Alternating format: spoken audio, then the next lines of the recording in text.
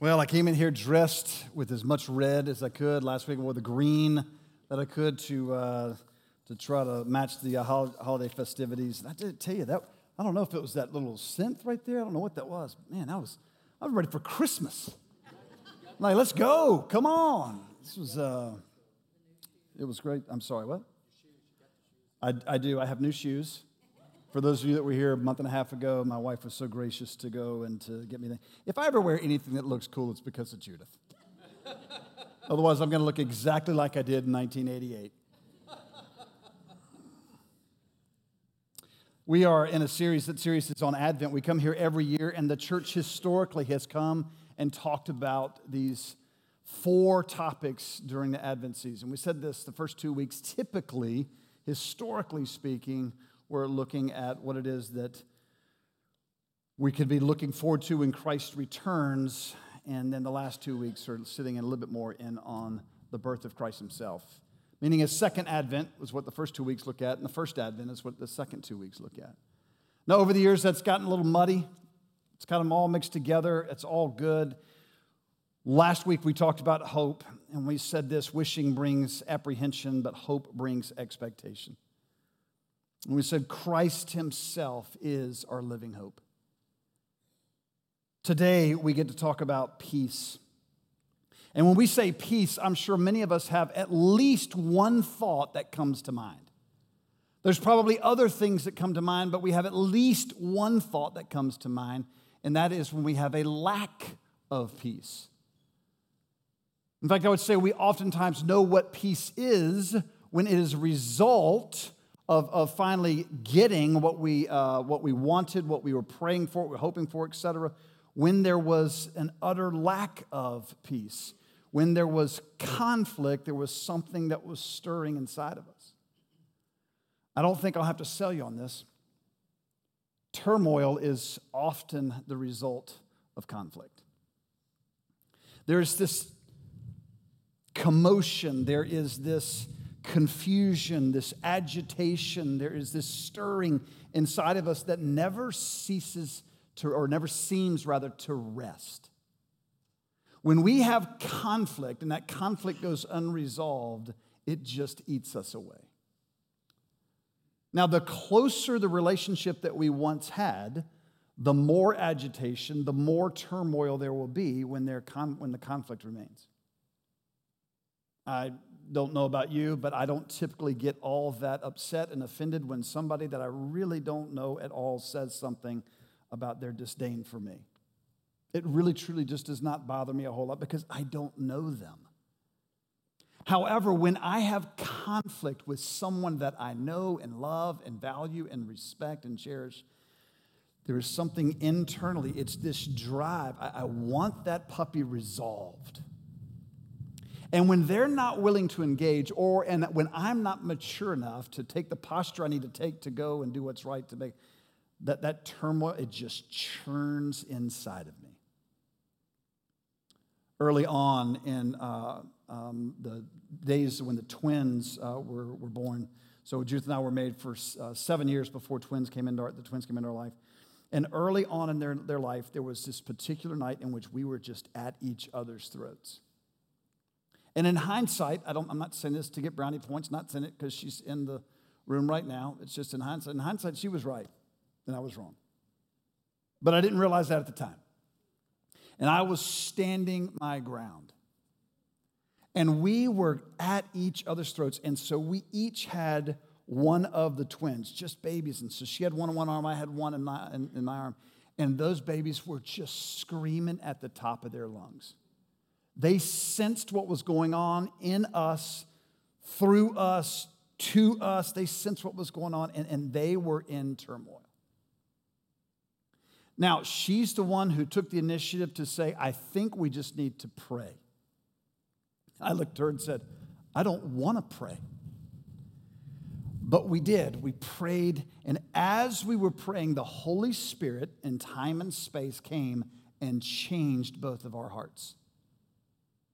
And when I say changed, I mean changed to a point where as we were praying through this particular circumstance and for one another, there was this sincere respect for one another. There was a love for one another. There was a desire to honor one another in the process. And as we were praying, the tone of our voices was coming down until we finally said amen and noticed that the twins had each fallen asleep. When there is conflict, there is turmoil inside of it. It's the result of it. However, wholeness is the result of peace. Here's the term peace that's used. You know this. In the Old Testament, it is the term shalom. And it means so much more than just simply the absence of conflict. None of us enjoy this. This is not fun. This is not good. But peace is more than just this. This is the absence of conflict. It's also the absence of relationship. It's the absence of completeness. It's the absence of wholeness. Peace, shalom, is this. Yes, this is preferable to this in some ways, but in other ways, at least the two of you are coming together. At least there's some type of relationship that requires some level of angst and hurt and pain. Remember what I said? I just don't get upset when somebody that I don't know at all has disdain for me. This doesn't bother me. Those that I love the most, sometimes we do this, and I would rather do this knowing that this is coming than settle for this. Shalom is wholeness. Peace is wholeness. It is completeness. Biblical peace is the absence of conflict and the presence of wholeness. Can I ask you what you would want in a relationship? In a marriage that is at the moment just sort of struggling? Would you rather have this or would you rather have this? In a relationship with a parent that right now you just seem to be at odds. You both are stubborn. You both are hard-headed. You both have an opinion. You both want your way. Would you rather have this or would you rather have this? In a relationship with a teammate, somebody that's on the basketball team or the football team or the soccer team, volleyball team, whatever it may be, would you rather have this, a bunch of teammates that exist together, or would you rather have this, a unit that moves forward? Within your neighbors, the two of you just cannot figure out whose job it is to cut this part of the yard. Would you rather have this and a jungle growing with 2.5 feet in between you, or would you rather have this? Human psyche, all of us would prefer to have this. And what I'm here to tell you is we have been trying for centuries, for millennia, as people to figure out how to do this on our own, and here's what it's led to.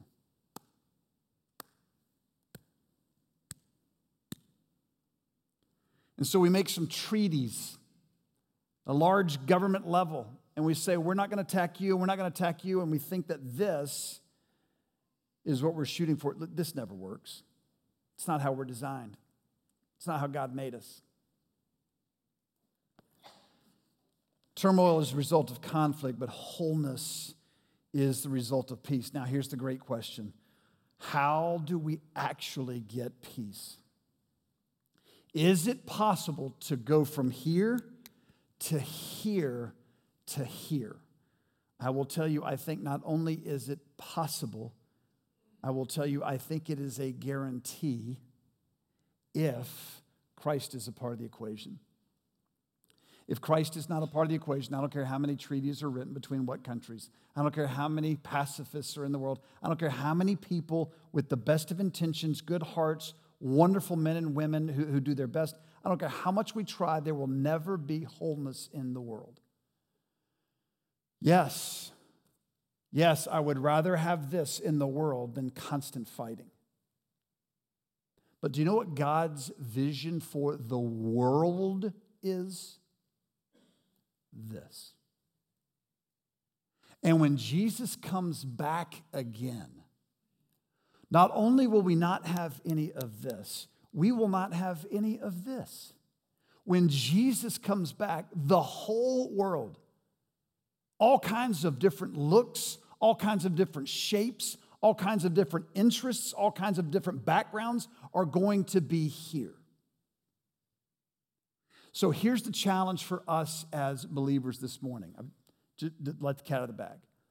We as believers in Jesus, as those who have submitted our lives to Him, must come to peace with a lack of peace.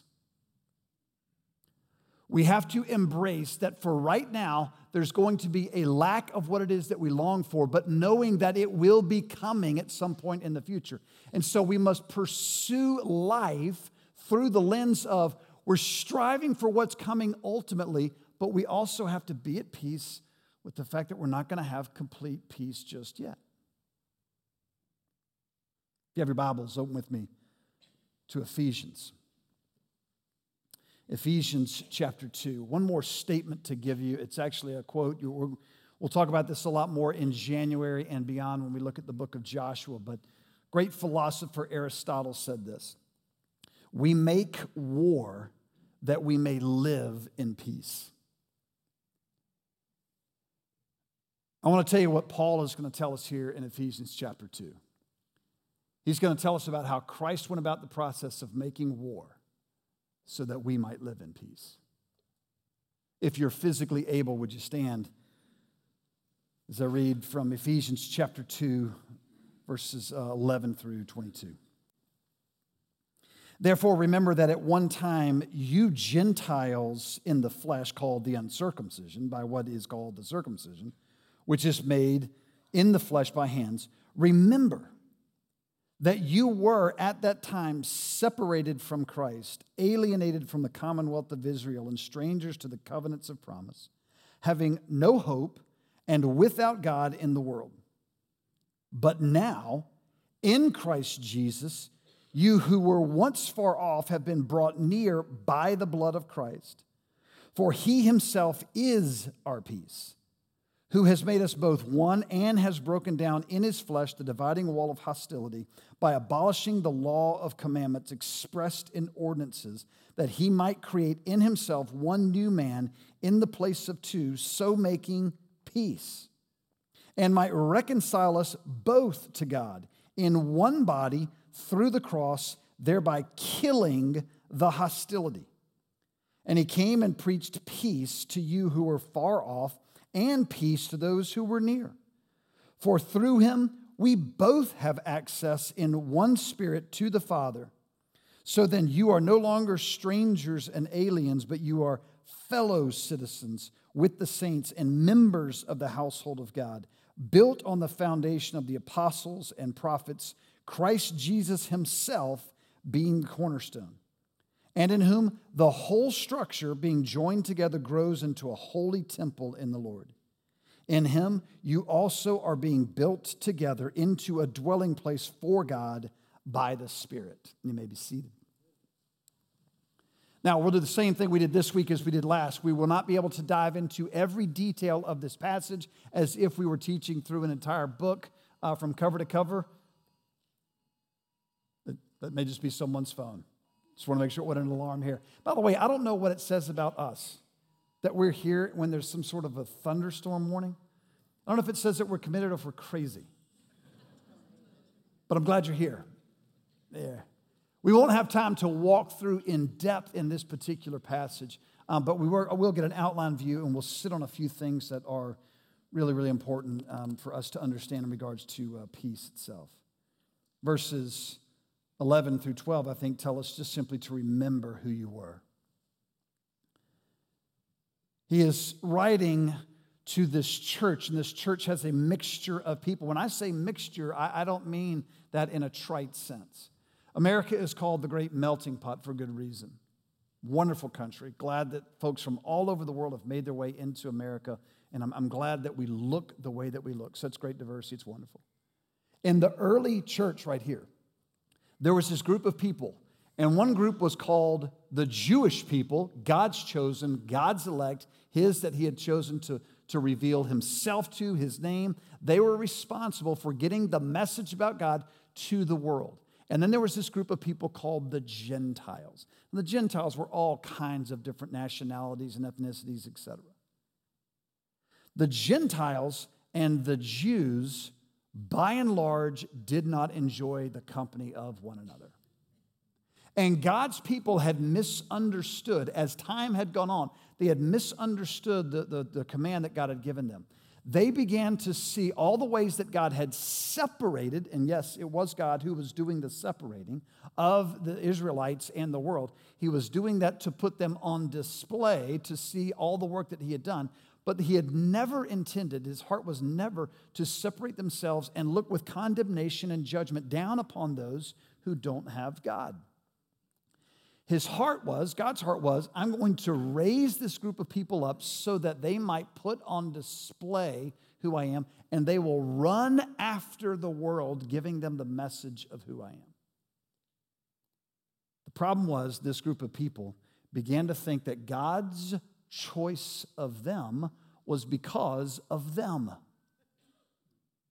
And so they looked at those who were not them, and they said, surely God loves us more than he loves those. And so they began to treat those as those on the outside. Now, thank goodness we don't have any of those problems today.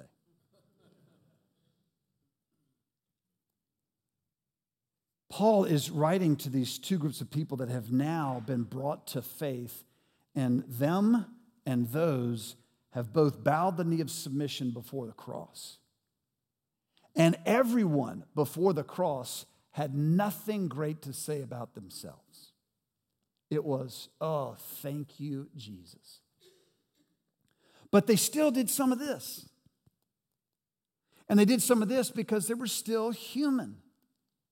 And God did not perfect them on the spot just yet. That was coming. That day is coming when Jesus returns, but he wasn't done with them. And so they're still doing this one other. And so he writes and he says, hey, you guys who were not a part of this Jewish community to begin with, I just want you to remember what it was like to be without Christ. Remember who you were. Wildwood, do you remember who you were without Christ? Do you remember what life was like before you met Jesus? It is my sincere hope and desire that there are many of you in the room right now that say, I don't, David.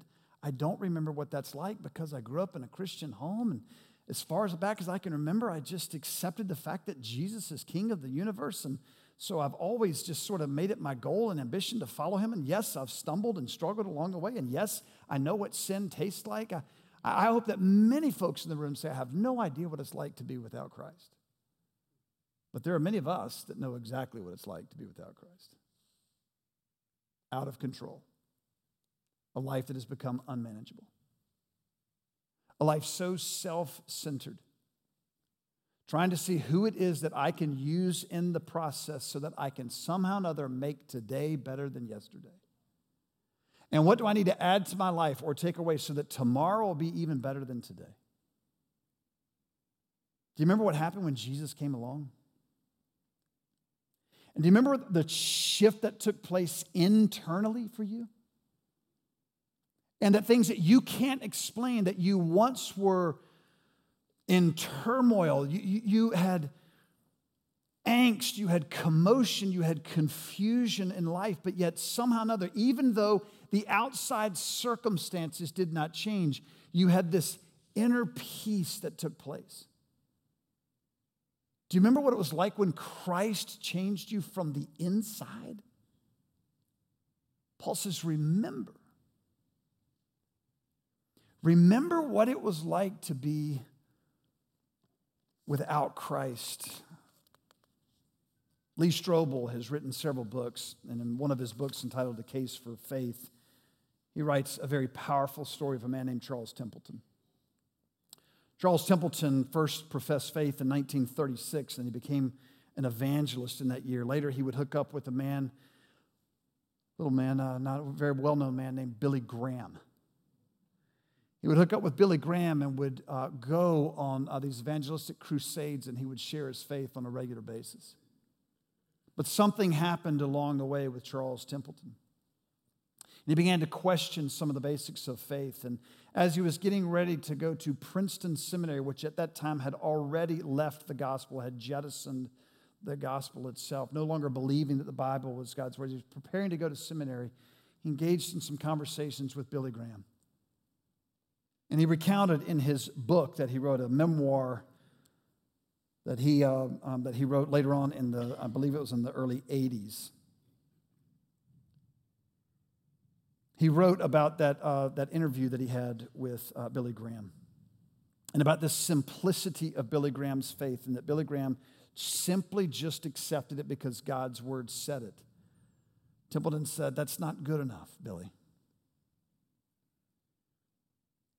Upon finding out that his mind was going, Lee Strobel recounts the ending of their conversation, which was, again, towards the end of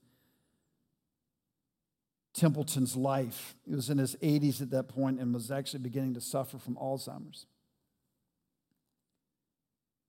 Lee Strobel asked him this: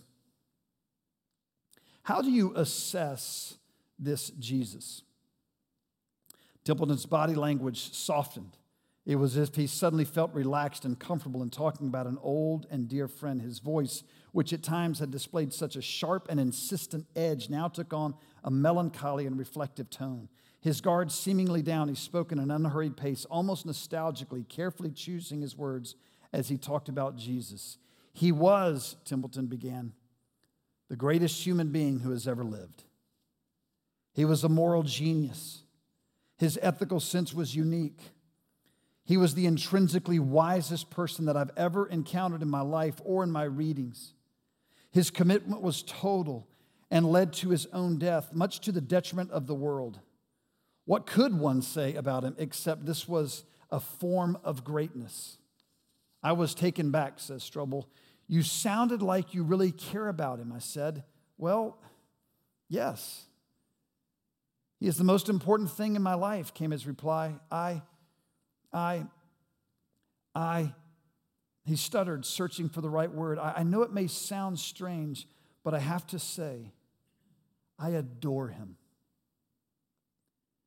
Everything good I know, everything decent I know, everything pure I know, I learned from Jesus. Yes. And tough. Just look at Jesus. He castigated people. He was angry. People don't think of him that way, but they don't read the Bible. He had a righteous anger. He cared for the oppressed and the exploited. There's no question that he had the highest moral standard, the least duplicity, the greatest compassion of any human being in history. There have been many other wonderful people, but Jesus is Jesus. Oh, but no, he said slowly, he stopped, then started again. In my view, he declared, he is the most important human being who has ever existed. That's when Templeton uttered the words I never expected to hear from him.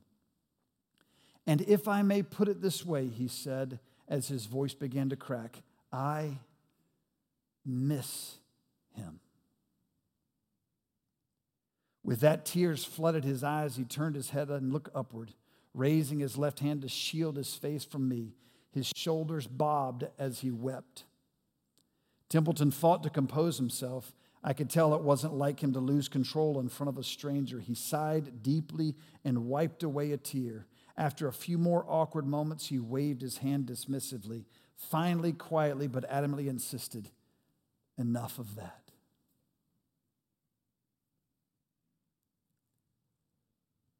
Do you know what it's like to miss Jesus? At some point in your spiritual pilgrimage, your spiritual journey, have you gone a long stretch where you've just sort of walked through all the things you're supposed to walk through? You've done the things that you're supposed to do. You've showed up when you're supposed to show up, but you haven't really met with Jesus. At every Christian baccalaureate graduation commitments that I'm asked to take part of, whether it's college, high school, whatever it may be, I have one point that is the exact same in every one of these talks. See, it's not a matter of time if you are going to leave Jesus. It's only a matter of how much time you're going to leave him. We all leave him for 5 minutes or one day. Some of us leave him for a week or 3 months. Some even have left him for years. It is my prayer for all of us, whether it's 5 minutes or whether it's multiple decades, that we all would have a divine miss. That we would miss being with him. If you have someone in your life right now who is walking down a path away from the person of Christ, I would beg you to pray that. Pray that God would fill them with such a miss of him. I don't want to miss religion. I don't want to miss morality. I don't want to miss ethics. I don't want to miss trying to get it right. I do pray that each of us miss Jesus when we walk away from him. Paul says, remember. Remember when you were separated from Christ. The second thing he says is remember when you were excluded from citizenship. This barrier, William Barclay writes, between Jew and Gentile was absolute. If a Jew married a Gentile, the funeral of that Jew was carried out. Such contact with a Gentile was the equivalent of death. Even to go into a Gentile house rendered a Jew unclean. Before Christ, the barriers were up. After Christ, the barriers were down. Paul is writing them saying, you remember what it was like to be on the outside, to be excluded from the group that you really wanted to be a part of? The barrier's gone.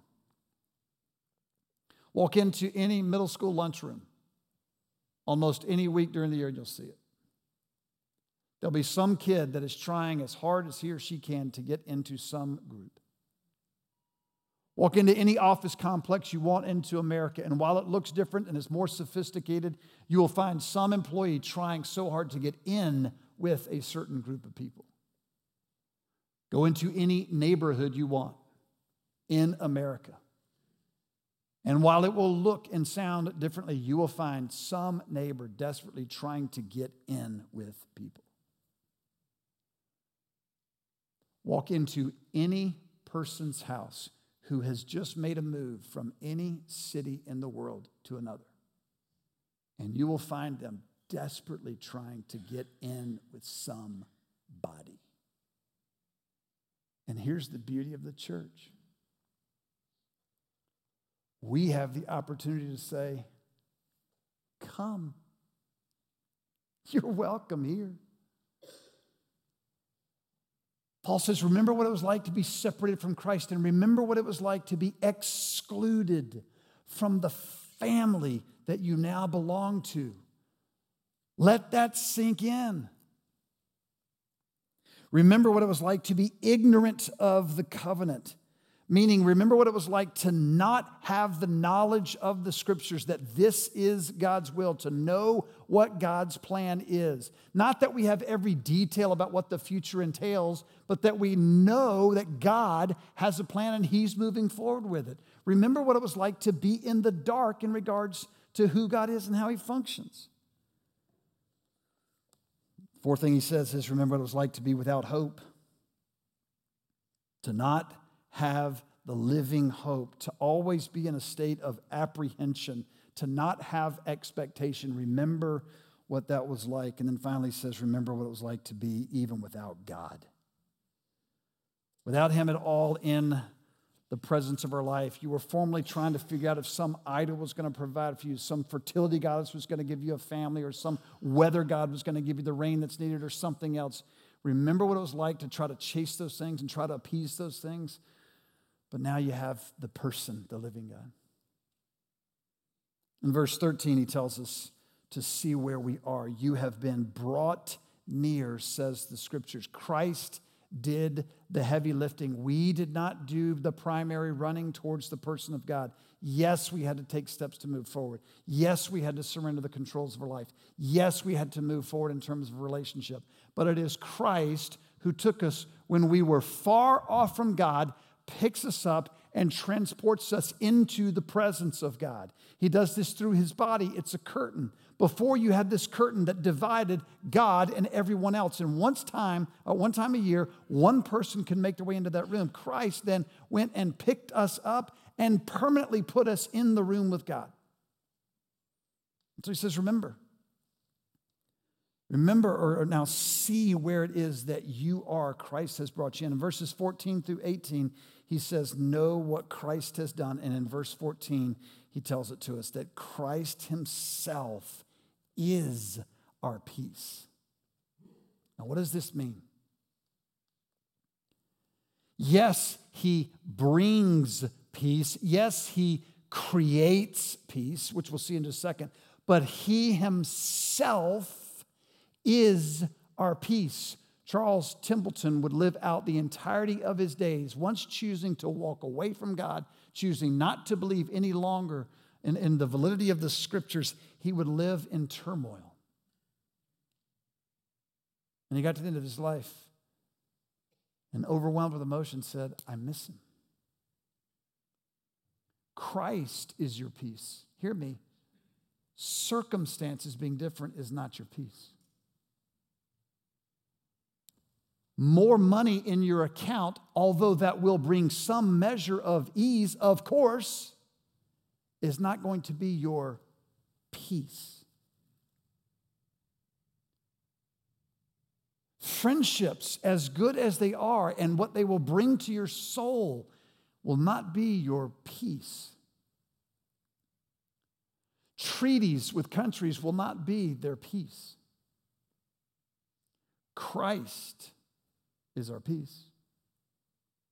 He himself, the person, is our peace. In verses 15 to 18, he tells us how he brought peace.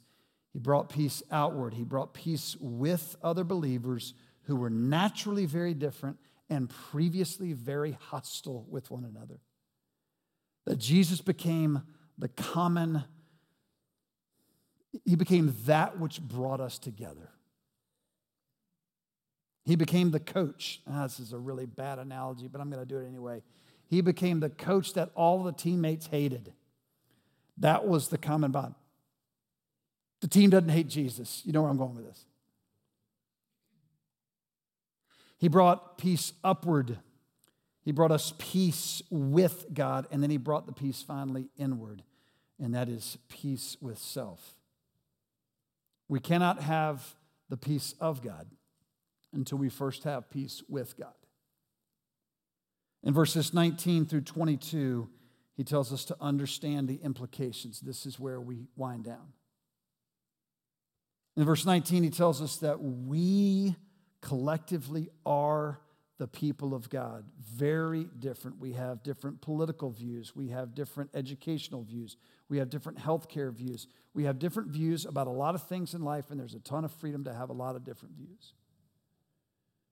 But we all have the same view of Jesus. And Jesus is what brings us harmony, etc. We are the people of God. We can have different expressions of worship. We can have different styles. We can have different approaches.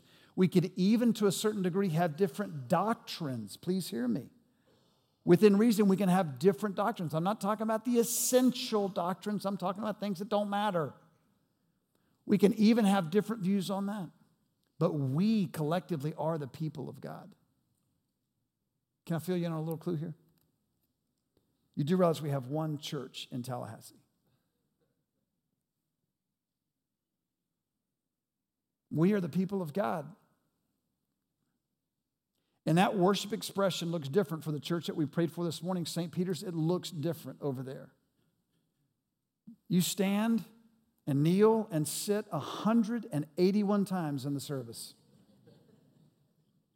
And it's awesome.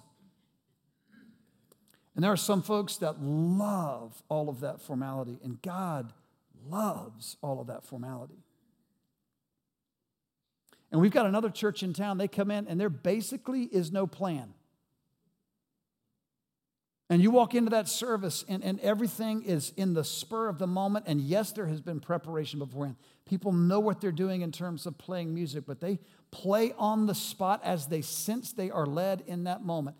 And they love that style of worship. And God loves that style of worship. And I can't stand it.